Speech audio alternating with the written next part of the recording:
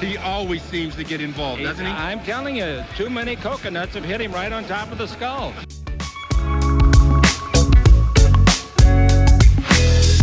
Well, I think Anthony will be a great acquisition. He can do it all. Avery, whose show is this?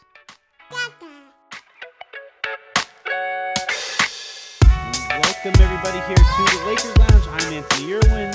Today joined by a good friend of mine, somebody who I go way back now at this point. I've known Adam since before he had gray hair on his head. I think. Adam is here from DNVR, from All City, from Nuggets fandom, from my mentions anytime, or not my mentions. That's more my messages, right? If I have a take that you particularly don't like, I'll hear about it in that way. But Adam, how are you doing, buddy? Are you ready for the season? I am, man. My colleague Harrison Wynn posted a photo of Michael Malone 8 years ago when he took over the job, and he looks like he's 40 years younger than he is today. And I haven't seen a photo of myself 8 years ago, but I imagine it's the same. I posted a photo we have a group chat with. Yeah, you've been looking real young. It was from 14 years ago. Yeah. I won't say who was in that picture with me, but that was pretty shocking. Like, it was like a completely different contour of the face, all that stuff. So, Adam also plays a significant role with All City. And actually, what I wanted to start with here is I wanted to give you a hard time because I'm saying this enviously. Because every time All City launches something new, something insane happens in the city that you launch in. So PHNX launches, they go on the greatest postseason run of that organization's history, basically, Right. and then follow that up with the acquisition of Kevin Durant and Bradley Beal. Yep. You just launched PHLY, which, the Phillies are now on their way potentially to a World Series. Could you just let me know what cities you're thinking about next so that I know what to bet on? Never Los Angeles, that's for sure. Like, I gotta avoid that. It is true, man. Like, we've had the string of luck, and then if you go to Chicago, they get Justin Fields, they get Connor Bedard, who's a phenom in hockey. Yeah. That's a big hockey city. So we've had some pretty good luck. I will say, when we launched DNVR, global pandemic hit. Fair. So that is fair. It kind of balances out, if we're being honest.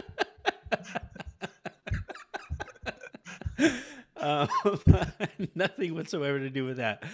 Oh man, I do though. Like, it is so fascinating because, and this is something I really respect about you. I've known you for a really long time, and a lot of people, when they have the amount of success that All City is having, will kind of say, like, will refuse to use luck as a word. Luck is this 4-letter word, and they refuse to, like, acknowledge it in any real way. But of course, people get lucky.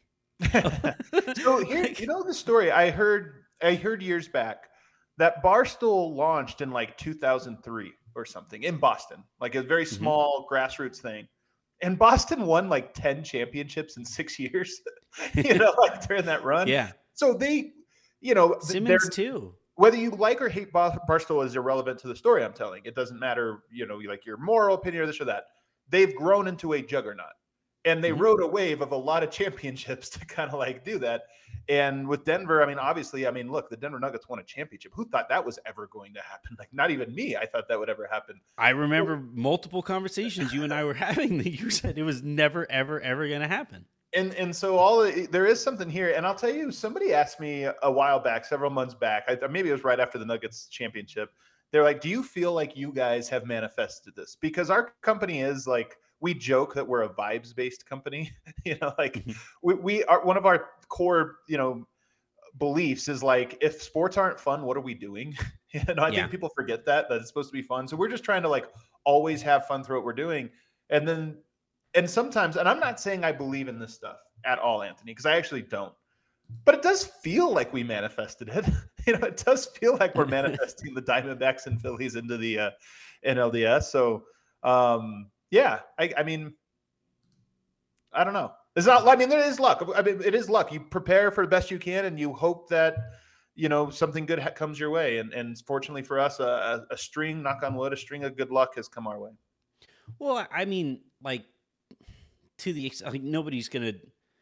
You had no idea when you started the NVR. Well, maybe you did. I don't know what stage Jokic was at in his career or whatever, but you didn't think that he was going to lead. You didn't think he was going to eventually become the best player in the NBA and he was going to win a championship and all that stuff. Well, I'll push back. I disagree. So. I did think at that because we launched in 2019, and at that point I was already, well ahead of the curve with Jokic. Even though going back, I think it was 2017. It was annoying. But what I will say is, all along the way, one of the reasons we launched this company was here in Denver, it's Broncos. Nobody cares about these other teams. They'll never be as great as the Broncos. And we made this bet of, it's just fun to like all of your teams. It's just fun. I don't know why we have to pick and choose.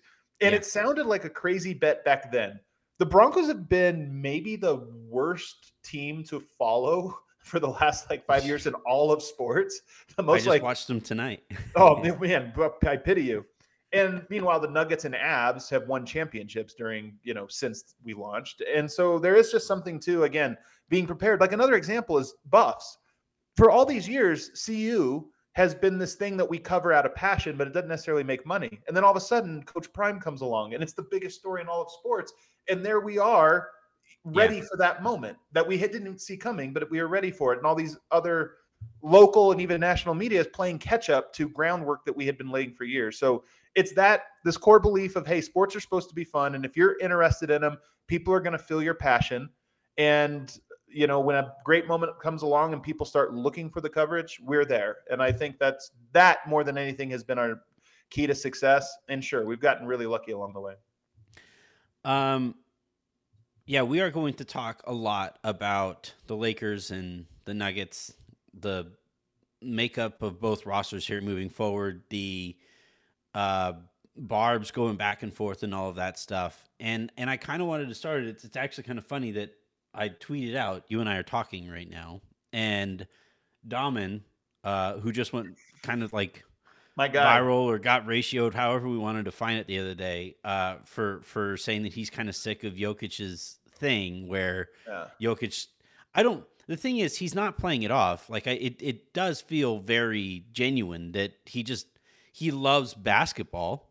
He loves playing basketball and being really good at basketball. I don't think you would be as smart and cerebral a player and understand what other teams are trying to do against you if you didn't like the sport.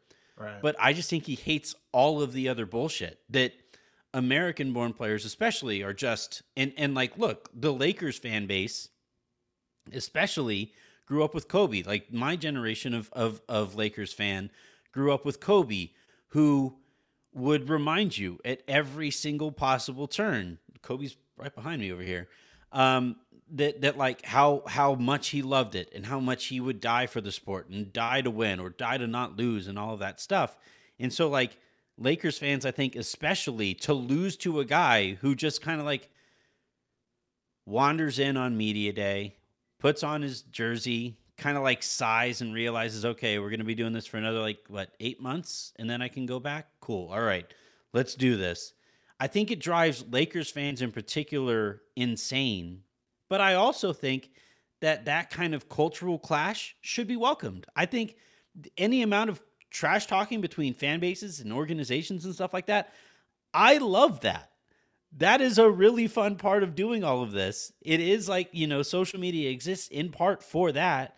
I don't understand why we've reached this point where Anthony Davis says and acknowledges, yeah, I heard Mike Malone and I heard whoever it was that called Mike Malone Lakers daddy and stuff I heard that. We heard that. We're trying to answer to it or answer back on it. Whether or not they're going to be successful is one thing, but I like the fact that he acknowledges it. I like that they look at each other and they're yeah, eventually we're probably going to see each other, hopefully in a spot with some stakes, and I can't wait to see how that goes. And I think the Nuggets returned in kind, right? I mean, this is part of it. This is why here's my take on this whole thing. And I think it's layered and fascinating, but there was a lot that you just threw at me, and I think we should break it all down. This is a deep conversation here. One, Jokic is significantly more like Kobe Bryant than people realize. Yeah. Significantly more. Jokic has tons of quotes about how dedicated he is to the game, how much he loves the game, how much he obsesses over the game, the different ways he practices the game that nobody else practices, right? It's like very unique way of approaching how he becomes a skilled player. Yeah. He's thoughtful in that. He actually bought a team in his hometown of Sombor that was like a super low, because Sombor's a little town, a super low level team, and has invested all this money into it to raise it up to be, it just got promoted to the top Serbian league, not the Adriatic League, which is outside of Serbia, but the level 1 league Basketball of just Serbia. So he has a grassroots European team that he purchased, has built up and invested a lot of money in, and is growing now and is growing.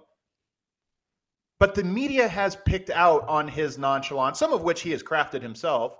And we can talk about why, in my opinion, I think he crafts that. And that sells. It sells to paint Jokic as this guy that is annoyed at the fact that he has to play basketball. It sells. It's a great story that we don't have to get to know Jokic. It's just like, oh, this guy, look at him walking in. He's walking into the building and he looks a little sad. Isn't that funny? He must hate this. And it's like, no. I could have gotten Kobe walking into the gym and been like, oh man, he looks mad today. Does he not want to be here? Like, you could craft that. He says all these things, they don't go viral. And then he walks into the gym lethargic and it goes viral. And that's my point, is the backlash. It's all fun. If that's how media and fans want to access this, then by all means. And there is a kernel of truth to it. There is a little bit there of where he's not playing a very specific part of the game. But the guy's watching basketball seminars, not one or two, multiple.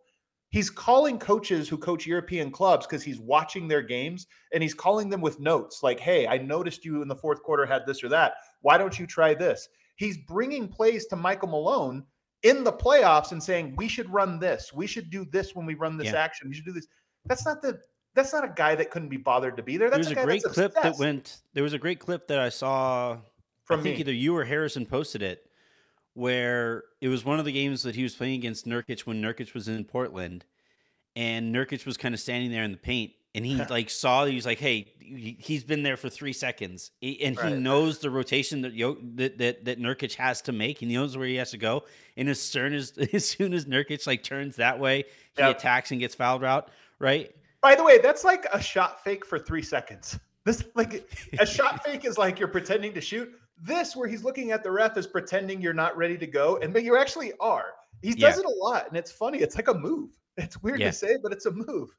It's like LeBron's old man move, where he looks at the ball, and then for some reason the defense is kind of backs off, and is like, that's honestly working. Yeah. No, I think that I agree with a lot of that, and actually, if I can take it even a step further and get super deep on this and almost borderline societal, but we're at this place right now where labor is really fed up with being expected to go above and beyond. And labor in general is just really sick of management basically saying that forever 9 to 5 was a joke. It was 8 to 5. It was 9 to 6. And then when you get home, you're going to be answering emails and stuff like that. And I kind of feel like Jokic has kind of, in a weird way, embodied a labor movement where people do say I stand a guy who doesn't want to do the extra stuff. I stand a guy that does not the extra work.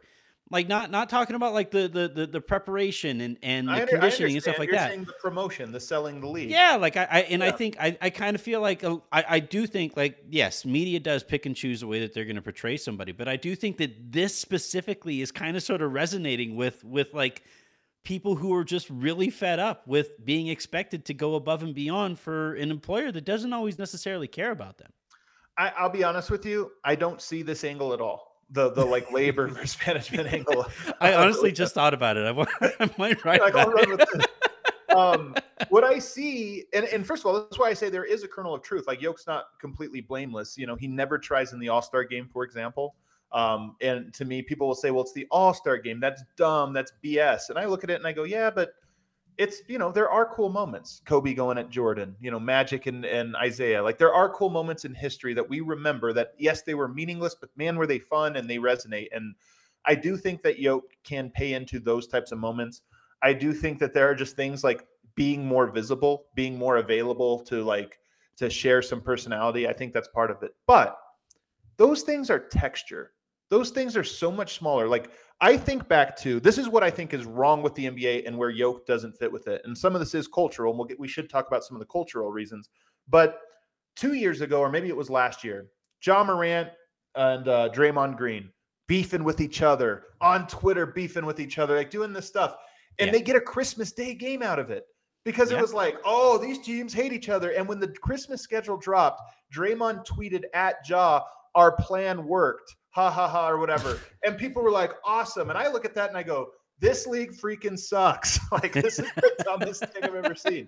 Everybody's just tweeting out hashtag this league, and you're like, this league with a few extra words. It's like, this league is freaking ridiculous that this is such a stupid rivalry that somehow elevated the Grizzlies into being the team that gets to take on the reigning champs on the marquee day of the entire calendar year out of this stupid beef that has nothing to do with basketball, has everything. Neither team makes the conference finals. And that's the part that I think Jokic looks at and goes, you guys want me to do this? Like, seriously? Am I supposed to like call out Joel Embiid? And like, people love it, right? Joel Embiid would hop on Instagram and post little memes and stuff whenever he would outduel a player, and people love it.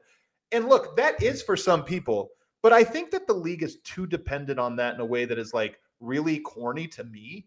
And I think even more corny and foreign to Jokic. And so if you hate that, you're not going to like him. But to me, I'm like, if that's the knock that he doesn't do those things, I can't get on board with that. Yeah, the performative nature is the one thing, right? I kind of like and you're going to talk about the cultural aspect of this. I do kind of like the Drago kind of approach where you just show up and kick people's ass. Right. You know? I mean, he averaged a triple-double and he doesn't ever miss any games. You know, it's like one of those things where people are like, he doesn't give. I'm like, he literally doesn't sit. He plays every game and he puts up the craziest stat lines every night. What are we doing? All the while playing and looking like he has a head cold. It's the craziest thing. But like, it's. And this is where I wish we would lean more into those cultural differences, right? Like, Anthony Davis does say at Media Day, we heard that stuff. LeBron and I talked about that stuff. Right. Mike Malone says, like, and I thought it was a funny and clever response there where he's just gaslighting Lakers fans, right? He's just like, oh, you're still thinking about it. It's like, of course we're thinking about you. You swept us in the Western Conference Finals. Like, my favorite line, we're not going to be thinking about that. My favorite line, because he did they're talking about us. Like, oh, I didn't know. Wow. Like, he's doing this, so it's so hilarious. My favorite line though is he goes, I know it was a 4-game sweep, but those games all seemed like they were close. I just like, not even that they were close. They all seemed like they were close. I swear to God, he memorized his response and just like delivered it line for line. Quick aside that we will have to segue awkwardly from, but while it obviously sucked to lose to the Nuggets and all of that stuff, to find out that Michael Malone would eventually lose his father after winning the championship made that championship run that much cooler. Because, coming from a coaching background, coaching family, all of that stuff, that had to be super cool for those two to really celebrate together. So, that was something. That was my first immediate thought. My dad loves basketball. He's, I beg him all the time, just subscribe to the podcast so that I don't have to hold it again when I talk to him. But like, that those few months were, really celebratory there for a little bit. So that was really cool. But to him in particular, by the way, because I said this on our show, but I don't know anybody that was closer to their dad than Michael Malone was to Brendan Malone. That wasn't one where it was like, it wasn't an average father-son dynamic. That was his best friend. That was his mentor. That was everything. So I do agree with you that I think is really special. That he got to see that as sort of his last, in his last days, he got to see his son take the baton, because that is a guy who started coaching, I think, in 1967, Brendan Malone. Basketball's only been around for 130 years. They go back 70. Like, think about that. Go back more 60. than half. They go back half of the history of basketball coaching. Like, these are roots that go really deep. And, all's fair in love and war. Like, this rivalry, Michael Malone, I think, has wanted it, So, I mean, this isn't a thing to like, hey, take it easy on him or this or that. But it is one of those things where I sit and I go, I do wonder. It is a little weirder now. It's a little of the bite off, right?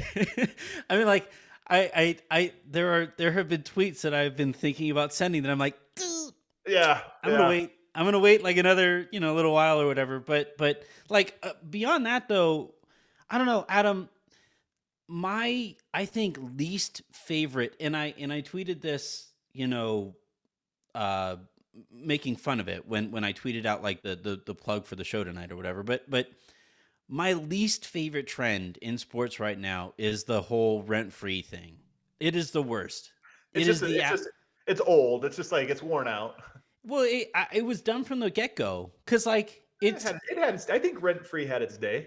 I think, but like all it was like it was a conversation ender because there's no real retort, like there's like to me, I like trash talk that has a bit of a retort to it. Sometimes you do like drop a line that is just a conversation ender or whatever, but it's a when total, you say like rent free, it's like, okay, so I'm not supposed to be thinking like, so the Clippers, for example, they to me like led the rent free charge where really.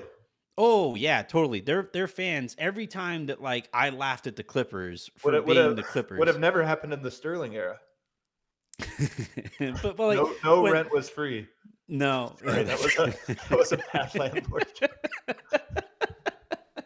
Yeah. Well, I mean, it depends to certain renters maybe, but like I was like. The Clippers basically when Ballmer took over did the whole like street lights over spotlights thing and we over me and all These that things stuff. Are so corny, man. They totally are. They totally are. So corny. But then like after they lost and I mocked that stuff, every time I mocked the Clippers for that corny behavior, the response from Clippers fans was always, "Oh, rent free. You're thinking about the Clippers after you won a championship. Well, rent free." And I'm like, yeah. You're right. You can be creative. You can be more creative. You're right. It's I know you are, but what am I? It's like, okay, this is a little juvenile. It's a little lame. I'll tell you. Do you want to know which one? Do you know what I have one for you, Anthony? If you'd like to hear it. Oh God. I have come to terms with the Lakers' dominance.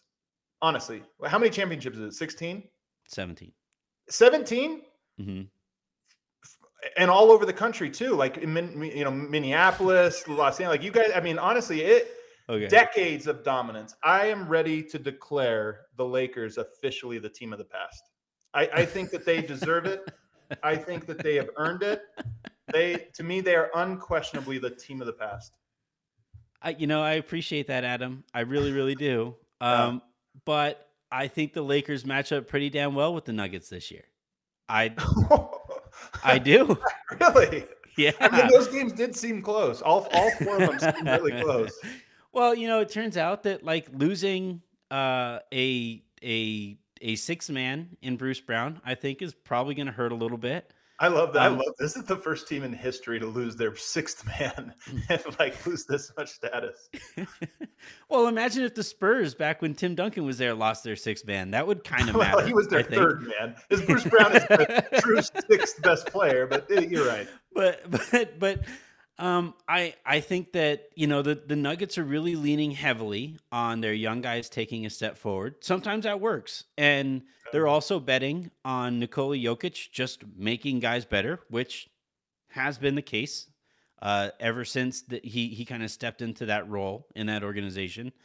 But I think the Lakers have. And it was funny, Harrison Wind, your Harrison, Denver Harrison. I have LA Harrison and there's Denver Harrison. But Denver Harrison made the point that like nobody did anything to guard Jokic, right? Nobody did anything to really specifically deal with Jokic and how imposing he is physically and all of those things. And my thing was like, why even try? There's no guarding that guy. I would rather force the Nuggets to try to defend. And I kind of think that that's what the Lakers and other teams kind of did here, where they were like, Denver's defense looked quite a bit better when LeBron and Anthony Davis couldn't throw a pea in the ocean and they were having to play Dennis Schroeder because D'Angelo Russell shat the bed. I'll tell you what, of all the troll, I don't think he shat the bed, man. I think that he is an unplayable player against Denver in all facets. And if you remember, of all the troll jobs Michael Malone said during the playoffs, not even after, but during, That wasn't really trolling. After game one, he went to the podium and he said, D'Angelo Russell's been a key player. It'll be interesting to see if they keep playing him. And I remember thinking like, bro, that's the wildest shit talk I've ever heard in my life in game one. Yeah. He's like, it's going to be really interesting to see if they keep playing him. Almost like he was daring them to play him. Yeah. I mean, And they didn't. They kept playing him. They didn't really have other options, right? It was Dennis Schroeder, who you throw him out there and yeah, he can be pesky on the ball and stuff like that. But when the ball rotated over to him, you could see Denver just kind of like relax, because at the worst, if they wanted to get a hand up, they had forever and a day to get over there because he had such a slow release from deep. In this case, though, I think the Lakers did some stuff to either give themselves some different options if D'Angelo Russell isn't able to play. If he does get played off of the court, he is still very movable at the deadline if that is something that they decide to do, if they figure out that is going to be the case again. And also, like, and I've been talking about this a bunch, and you're going to laugh, and this is probably me being a homer and some confirmation bias because I've been rooting hard for D'Angelo Russell since he entered the league. I still remember the D'Angelo Russell, Emmanuel Mudiay, the rivalry that was going to be there. But the world's worst rivalry. But he had a quote that went viral the other day talking about how he had to improve defensively so that he can't get played off of the court again. I think that was an indirect reference to what Michael Malone was talking about and all of that stuff. And, that amount of self-awareness from a player at this stage of his career, he also recognizes, and I think his team recognizes, his personal team recognizes, hey, man, market wasn't there for you this year. Right. And if you get played off the court again in the playoffs, you're looking at being like a $8 or $9 million player here moving forward, and nowhere near the 25 that he was expecting this last offseason. So I do kind of think that the Lakers are better suited to deal with Denver this year than they were last year. And it was a sweep. I do think those games were pretty competitive, even given that it was a sweep. And I do think that the Nuggets are going to miss the two guys in Bruce Brown and Jeff Green that they aren't going to have anymore. I don't know about Jeff Green, but I think Bruce for sure. I think no question, Bruce. Yeah. How confident are you in the young guys stepping up? I know Christian Brown is somebody who looked really good in the postseason in a more narrow role. If that expands, do you think he can handle that pretty well? Well, I think he's a significantly better defender than Bruce. Okay. So the thing Bruce brought was he was a ball handler, and with Yoke, you don't necessarily need a point guard, but you do need someone that can bring the ball up, and then it gave Denver this like initiate. Yeah, but it gave Denver this like staggered series of lineups that you could throw out there with him as a ball handler that really worked. And I think Denver's going to be missing that more than anything. So that's where they're going to miss Bruce. But defensively, I think Christian Brown's significantly better than Bruce Brown ever was. So I think that defensively they can be better there. And then, I trust the young guys? Not really. That's the big thing is they have a lot of young guys that somebody's going to have to make a leap up. I will say, I think they only need one of them too, because in the playoffs, you play 7 guys. You have an 8th guy that's kind of there and games you're comfortable with, but Denver played 7 guys in multiple games in the playoffs and, it worked great. So I think they need to find one of them, whether that's Peyton Watson, UCLA legend, whether that is Zeke Naji, whether that is Julian Strawther, who's had a very good preseason. Maybe it's Reggie Jackson or Justin Holiday, one of the veterans. We'll find out. But, I mean, here's the thing people don't realize. Jeff Green was horrible last year. Jeff Green's the guy that's like, on reputation being given this like, oh, they had him. He was horrible. He was he was one of the worst players in the entire NBA last year. And every second he was on the court just felt like you were holding onto the seat. Like, okay, just only lose by 6 points during this stretch here and you're going to be fine. Yeah. So he's a guy that, he doesn't shoot the 3 well. He doesn't rebound at all. He doesn't really, he has size is the one thing, but so for me, I think that part's overstated. It's Bruce, and they got to find one guy to replace him. What's the thing that would happen that would make Denver just dynastic, impossible to deal with? Peyton Watson probably being the guy because he's the one. He's like 6'8", 7'1" wingspan, hyper athletic. he kind of has like a Herb Jones game to himself, where if he hits, he's just this elite defensive slasher. And playing with Jokic, anybody that's a slasher just is an efficient player, because Jokic, I always say it's like Tom Brady and Randy Moss. If you give Tom Brady Randy Moss, you don't need to run good routes. He's gonna put it on the money and out jump you every time. And so that's the guy, but he's young and he's pretty inexperienced. Even when you go back, he didn't play a lot in college. He didn't play last year. He's basically a redshirt year. I'm always skeptical of guys that take effectively 2 years off of game reps to go in and be able to compete at that level. So for me, it's probably him. And then I'll put one other piece out there. Jamal Murray was so freaking good in the playoffs, for the second straight playoffs. Yeah. And it wasn't in the bubble. The last time he played, it was shot making. His shot making was just unbelievable. He had all those 50-point games. This year, it was shot making, and he saw the court so well. Game 3 of the finals was the most impressive Jamal Murray game. It was a 30-point triple-double that somehow got outshined by Jokic's 30-20-10 triple-double. But that game, Murray was surgical in his decision-making and shot-making. He made every read.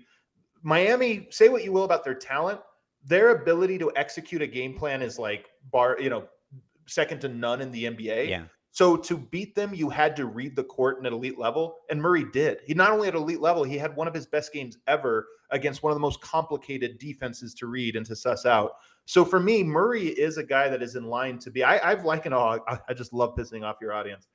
I've likened them prior to this run, but I believe it more now than ever. I think that they are this generation's Kobe and Shaq. And Murray, because of his injuries, it's a little hidden just how good he can be. But those two guys just fit together so well. And Murray at his best is like a top 15 player in the NBA, maybe even a little bit higher. And so for me, it's one of those things where I'm like, well, how can they be a dynasty? Those guys are already unstoppable, and I just feel like they're at the knee of the curve.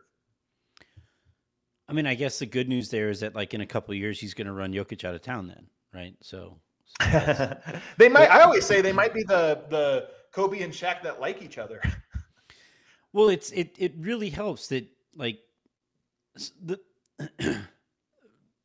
at the time, the history that was being written was that like Kobe was this villain and all of this. And I actually just finished reading the 3 Ring Circus book.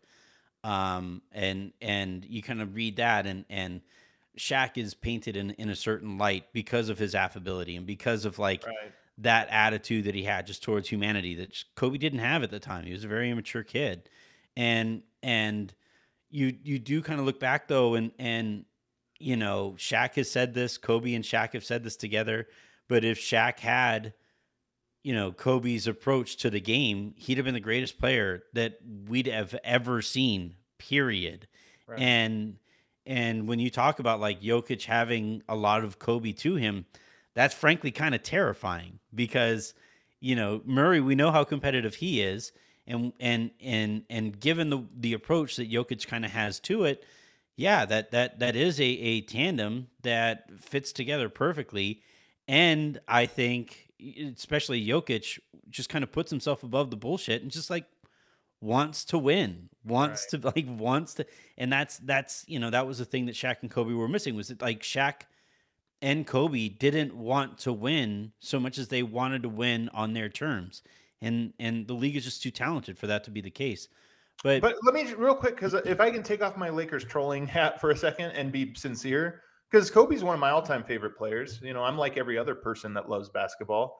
And I often think about, I really wish I could see Kobe watch this team and talk about this team, because I think he would love the Nuggets.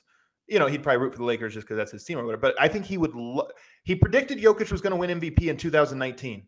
Like, think about how crazy that is. That was like back before I was predicting he was going to win MVP. He came in and challenged him and said, "Win the MVP." We know how much he loved Pau. To me, Jokic is an evolutionary Pau, another step up Pau. Yeah. Obviously a 2-time MVP. So to me, I wish I could have seen what Kobe thought of Jokic's evolution, because I think at the time when he challenged Jokic to be MVP, Jokic was a great player, but we didn't know if he had a killer instinct. He does. We see it now. We now get it. Jamal Murray, to me, is maybe, I don't know if I can say the closest thing, because there's some guys that are a lot like Kobe, but I think he's the closest thing to Kobe from the point guard position in today's NBA. The point guard position's different and the game is different. But Murray he doesn't take as many threes as people think. He's actually much more of a footwork, mid-range kind of guy, great back to the basket game, obviously a phenomenal pick and roll player. But he has that same mentality. He has but also all he's those a fucking killer. and also like he makes up beats in his head and all those different things, and you saw, was he going at anybody in that? No, he was mostly going at people in the Sun series, not as much the Lakers series, although game 2, when he makes like 4 threes in a row and he finishes the last one like this, like he's, Jesus Christ. He has this thing in him where in those moments you can see it and you're like, oh, I guess we're winning because he's transcended space and time and now he's at this other dimension. Yeah, and that's the thing. So like I might not have presented the question properly, when I asked like what's the thing that launches them into like dynastic, whatever. If that is just who Jokic and Jamal Murray are, I don't know what teams do about that, and that's partly why I laugh at this stuff. Like, who did the Lakers lose between 2000 and 2001? I'm sure they lost somebody. I bet they lost a fifth or sixth guy. AC Green. Yeah, like they probably lost somebody, and then and I'm like, hey, no, you guys don't get it. These guys are the perfect duo. Yeah, they lost like Glenn Rice, but like he was kind of fat when he was there that year that they won that championship. There was really a kind of a core that they really relied on, right? It was Fisher, it was Ori, it was Fox, and it was Shaq, and it was Kobe. So they never really lost any of those 5 guys, but. Like the 6-man kind of came and went. Some of the power forward rotation changed and stuff over that time. But and other guys filled in, and all of a sudden we're awesome. And by the way, Bruce Brown was picked up. They did get worse though over that. Like people always look at the second year of that run when they went 15-1 and say like, good God, that was incredible. But that was a huge outlier for what that team was over the course of that season. And then the year that they won their third seat, their third trophy, a lot of close ones along the way. There's a lot of it was so I mean and that's just like the natural parity of the league, right? And in a salary cap league, it gets really difficult to keep everybody together. The thing to me, actually, what I'm really terrified by, on top of Murray and Jokic, is Murray, because him getting that amount of postseason success, and he is kind of that player. He's kind of D'Angelo Russell-esque in that he's a big vibes player, and it's like a personal vibes kind of guy. And the fact that he was able to celebrate that and play a really significant role in that, and if he is just an absolute flamethrower always at 6'10", in a size that like nobody can really contest when the ball. Who are you saying, MPJ? Yeah, MPJ. Oh, okay. Yeah. Like if he is like, in that stratosphere of borderline all-star kind of player, then there's nothing anybody can do with that team. Because when he was cooking, it basically came down to when the Lakers were playing against the Nuggets, it was like, all right, what kind of game is MPJ going to have? Because depending on that, that's going to kind of decide if the Lakers have a real shot here, given how short-handed the Lakers were last year in that run. And if he is just effing good, I just don't know what anybody really does with that team defensively, trying to defend them. So you might find this a little surprising, but I actually think Denver's big 3 is Jokic, Murray, and Gordon. Oh, for sure. No, So Porter, I mean Porter- that like MPJ is like, so Gordon is more important on a night by night basis, but on nights that Murray has it, it's just not fair. It's not like there's nothing anybody can do with that. Porter, you mean, has it? But, and I agree. Porter is the ultimate. And we always say that Porter, when he's on, the Nuggets win by 20, and when he's off, then the Nuggets win by 5. That's kind of the thing. They won the finals. He shot 14% from 3 in 5 games in the NBA Finals. So I agree with you. The thing that here's the thing that you have to know about the Nuggets that makes me so confident in them. Michael Porter came into the league, and the first day at media day when he redshirts a year and then he plays his second year. Paul Millsap was asked at media day what he thinks of Michael Porter, and he said, "I can't wait to find out if he's as good as he keeps telling us he is." Like, this is cocky dude who just is like a little too, and then again, Michael D'Angelo Porter. Russell-esque. There's no shot that's not a good. I mean, really, it was more like J.R. Smith, where it's just like he's out here thinking, "Oh, cool. What's the who was the guy with the Cavs when it was, oh, they brought in LeBron to support me? Like, like, no, man. Oh, You're just Ricky Davis, right? Was it Ricky Davis? Thank you. I think it's Ricky Davis. It's like, oh, cool. They brought him in to help me or something. It's like, bro, you don't understand. I think that was MPJ. Greatest triple-double of all time. MPJ kind of walking in like, oh, that's cool. I've got a cool supporting cast already. Like, this is awesome. And he starts from there. And some of this is, the guy went through 3 back surgeries, man. I mean, yeah, not many, I think 99% of NBA players would have quit basketball along this way. And he just loves it so much and kept going. But at Media Day today, or this year, he was asked, like, are you ready for a bigger role? Last year you kind of were a floor spacer. And he says, we won a championship with me in this role. I've come to terms basically with being in this role. It's for the best of the team. All summer, I worked on how to be better at this role, and we're going to keep winning. And that's the culture of Denver. And I know it sounds corny, but that really is the culture where Reggie Jackson, Justin Holiday, Austin Rivers, all these, Bruce Brown, all these journeymen who've been around all these teams come in and are like, no, guys, you don't get it. It's different here than it is everywhere else in the entire NBA. And if Michael Porter can go from that kid who said they're here to support me to, oh, I'll just go to the corners and get better at being in the corners, that's the culture of the whole team. And that's why I'm like, it's so hard for teams to get there. And then the talent's already at the roof. So for me, I look at it and go, this team just reaches a ceiling. I'm not surprised they went 16-4 in the playoffs. Yeah, as I was hearing that, I was just saying shit. Because if that is genuinely his approach here, because we saw D. Steven in the comments, right, mentions Kyle Kuzma here. And that's worth noting. Kuzma also, though, it's not that he was pushing for a trade, but he welcomed it. He was ready to go to Washington and have a bigger role there and see how that went.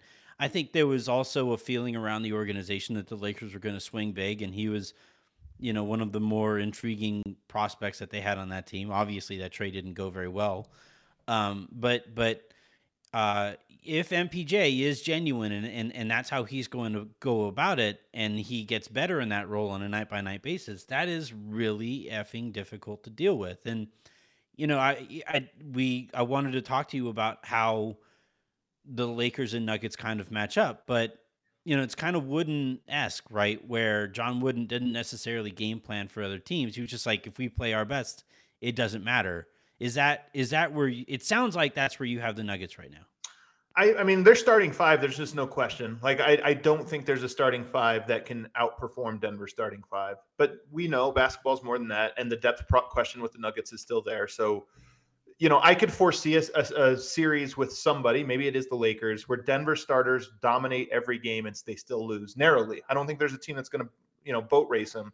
No. But somebody that can just win those margins enough that it's like, man, Denver just doesn't have the horses to go toe-to-toe. So, I mean, they're vulnerable. It's not like they're not the 2018 Warriors, right? Where you're like, come on, they're not that, but they are a team that is just so connected. The chemistry is so freaking unbelievable. I just did a breakdown. It's pinned on my Twitter page. I did a breakdown of a play that everybody in the NBA runs. Rip DHO. It's one of the most common actions.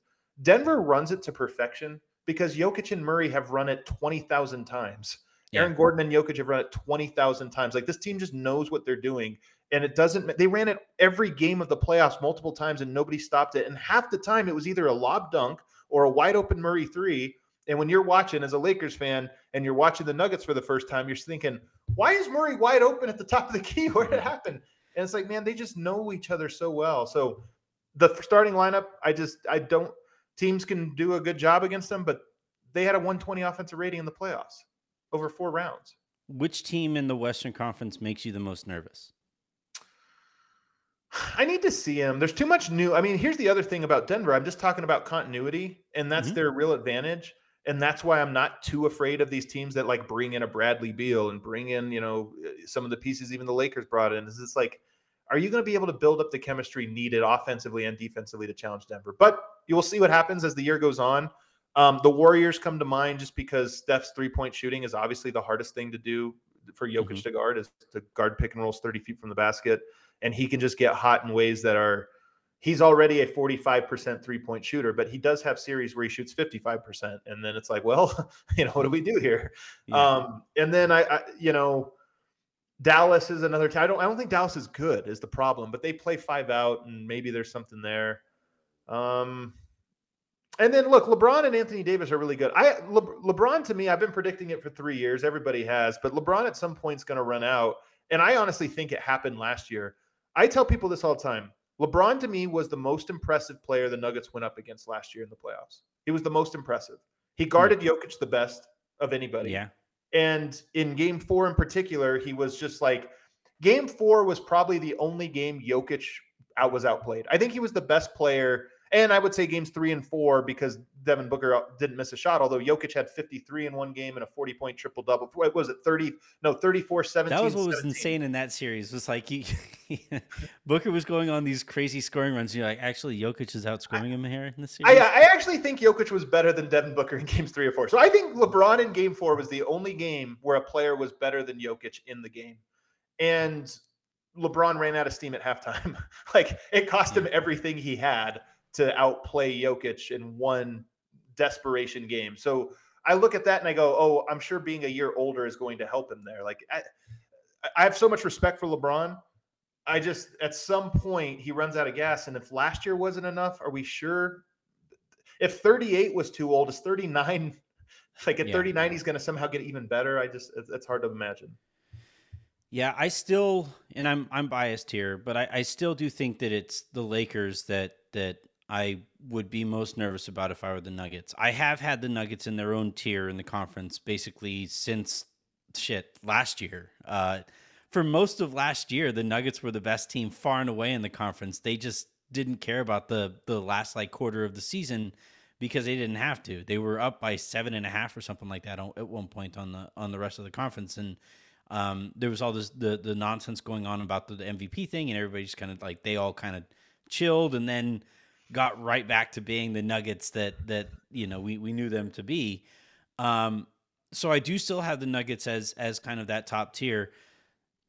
Phoenix's defense would really make me nervous if I was a Suns fan. I don't buy them, man. And here's the thing about Phoenix. They're so talented. And I think we always just think about talent.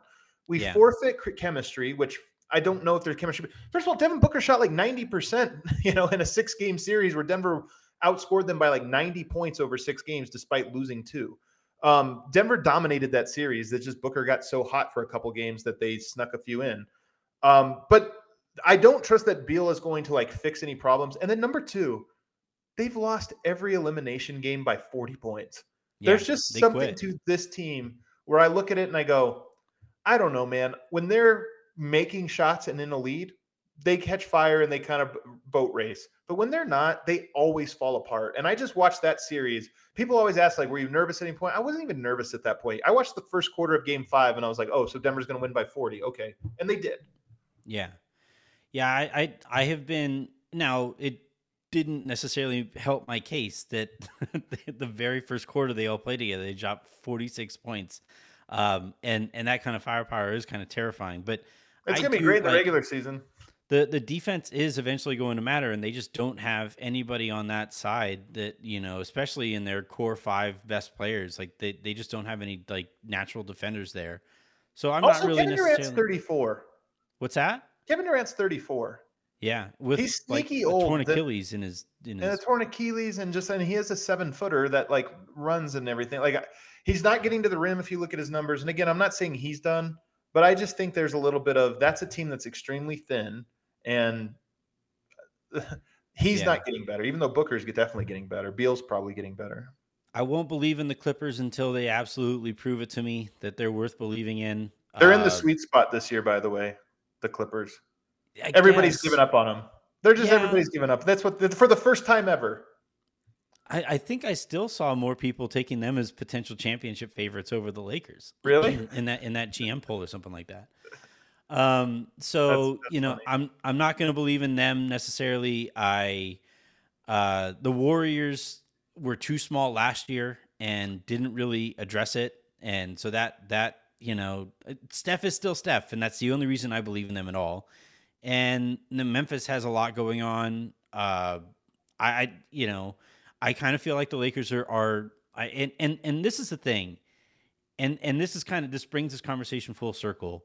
I promise I didn't plan this. I'm not that good at my job, but I really like the amount of shit talking between the two organizations because one team knocked the other out of the Western Conference Finals en route to a championship. Then you had that reversed. This season feels like that kind of, and because I don't think, to the point you made a second ago about LeBron's age, right? I don't think there is another match beyond this season if it doesn't happen here. And if it does, and you have that kind of, that, trio of fights between these two organizations, it's not your classic rivalry. It's not like Lakers Celtics or whatever, but it is Lakers Kings. It is Lakers Spurs. It is that kind of run where these two fan bases, these two teams, these two organizations, these two cities hated each other. And that's like a big chunk of what I watch sports for. So I really do. I legitimately think it about the Lakers heading into this season. And I really do hope that we do get a final rematch here between these two teams before LeBron is too old to throw one last haymaker at, the best player in the world. So that's kind of how I want this to play out. I'll just tell you, this is an important thing to understand that I don't think, being a fan of the Lakers, it's hard unless you're a fan of another team that's not Lakers-esque. It's hard to understand this. For years, the Lakers have been Denver's nemesis, and Denver has been the I don't think about you at all team to the Lakers, right? Yeah. So the fact that Lakers fans are so riled up for Denver feels almost as good as the championship. It's like almost like, oh, now we're rivals. Okay. See, that's a version of the rent-free thing. I'm gonna give it a pass. It's a version of the rent-free thing. But it's more nuanced. It's more correct. Of like, it's never been acknowledged, and the fact that it's acknowledged is like, ooh, direct hit. No, but of course, like, here's the thing. Of course, it's a direct hit. Yeah. Like, that was championship number 18.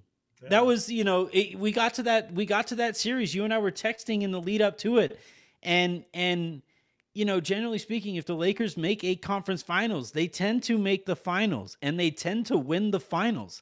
And so I'm thinking, holy shit, this season that started with Russell Westbrook and started with all the nonsense that was going on there could somehow potentially like wind up in a championship. I love that you're making this into like some Rudy story. That was my favorite part actually of the Lakers last year, trying to make this into the little Rudy, the little engine that could. That was actually the most adorable part. They really were though. Like,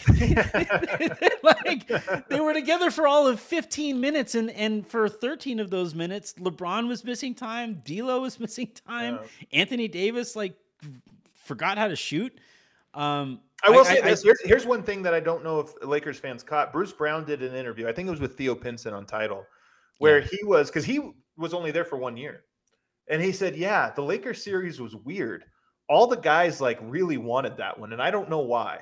And I thought that was really interesting because he was like, you could just tell the team was so serious. They had an edge to them that whole series. And I think it was true. Like Denver, one of their flaws, and it's a Jokic flaw in it, so the rest of the team has it, is they do F around sometimes. They'll blow a game. I mean, I think all the losses they had this year were because they F'd around a little bit. They blow out the Heat in game 1. They come back game 2, and just you could tell they didn't take game 2 seriously at all. And then they come back game 3 and win by 20. I bet the Heat in game 2 because I was like, this is going to be that fucker game. the Nuggets had already started drinking champagne. But so the Nuggets can do that. In that series, they didn't do it at all. They were just dialed the entire time.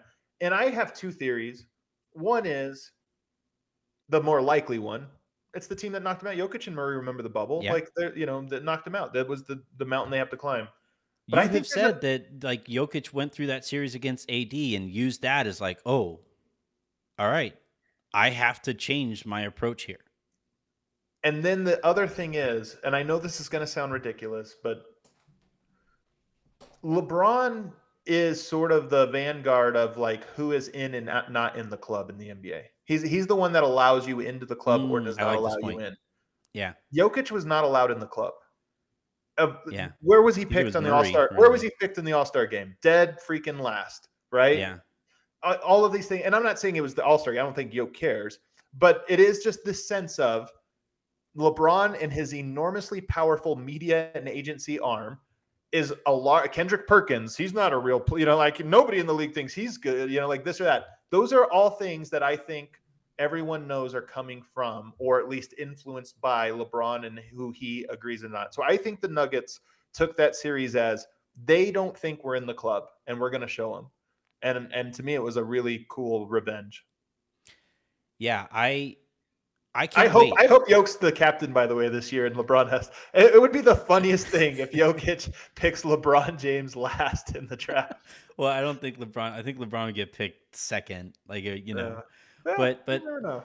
I can't wait for the season. I love this stuff. This is these are like the little mini series that you write as part of like the NBA's history. And if it is indeed Jokic who kind of slams the door shut on the LeBron James era, that's fascinating, right? It's such a, of all of the players who came along who you would think would do that, it wasn't Steph.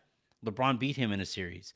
If it winds up being this relatively unassuming dude who was drafted, what was he drafted? 47th? 41st. Sorry. Yeah. It winds up being that guy and Jamal Murray, who again, it wasn't that kind of heralded either. And, all of this is just really fascinating. And I can't wait for opening night. I can't wait for the 3 other matchups. I can't wait for the 7 matchups that follow in the Western Conference Finals. Opening night will be a fun one. Opening night, I think, will be a rare. I will say this: Denver lost to Utah by 20-something in their opening night last year. They're a classic bad opening night team. So, what's funny though is that, like, all right, so maybe the Lakers take opening night from Denver, but Denver is the Kobe night team. What's the that? night that the night that Kobe's statue gets unveiled, February 8th, 2024, is against Denver. I did not know this. All of these matchups are going to be so charged. Like, I cannot wait for this season between these two teams. Like, ruining a team's ring night, that's cool. Ruining Kobe night feels weird. Even for me, nobody hates the Lakers more than I do. You know what? I got to lean into it. Let's go. It's what Kobe would have wanted. That should be Jokic's take after the game, right? Like, I beat the shit out of the Lakers the way that Kobe would have wanted. Man, I did not know that. Whew. Yeah. Well, Adam, this has been an absolute blast, as it always has been. Obviously, for those who are longtime listeners here on this feed, Adam and I used to do Locked on NBA together. We came in this business together, and I say it to me every time I talk to you. I'm really proud of all the stuff that you guys have accomplished there at All City, DNVR, all of that stuff. Check out all of their stuff. Hate read all of their stuff if you want. It's just as fun to do that. And Adam and I will talk to you. I'll talk to you soon.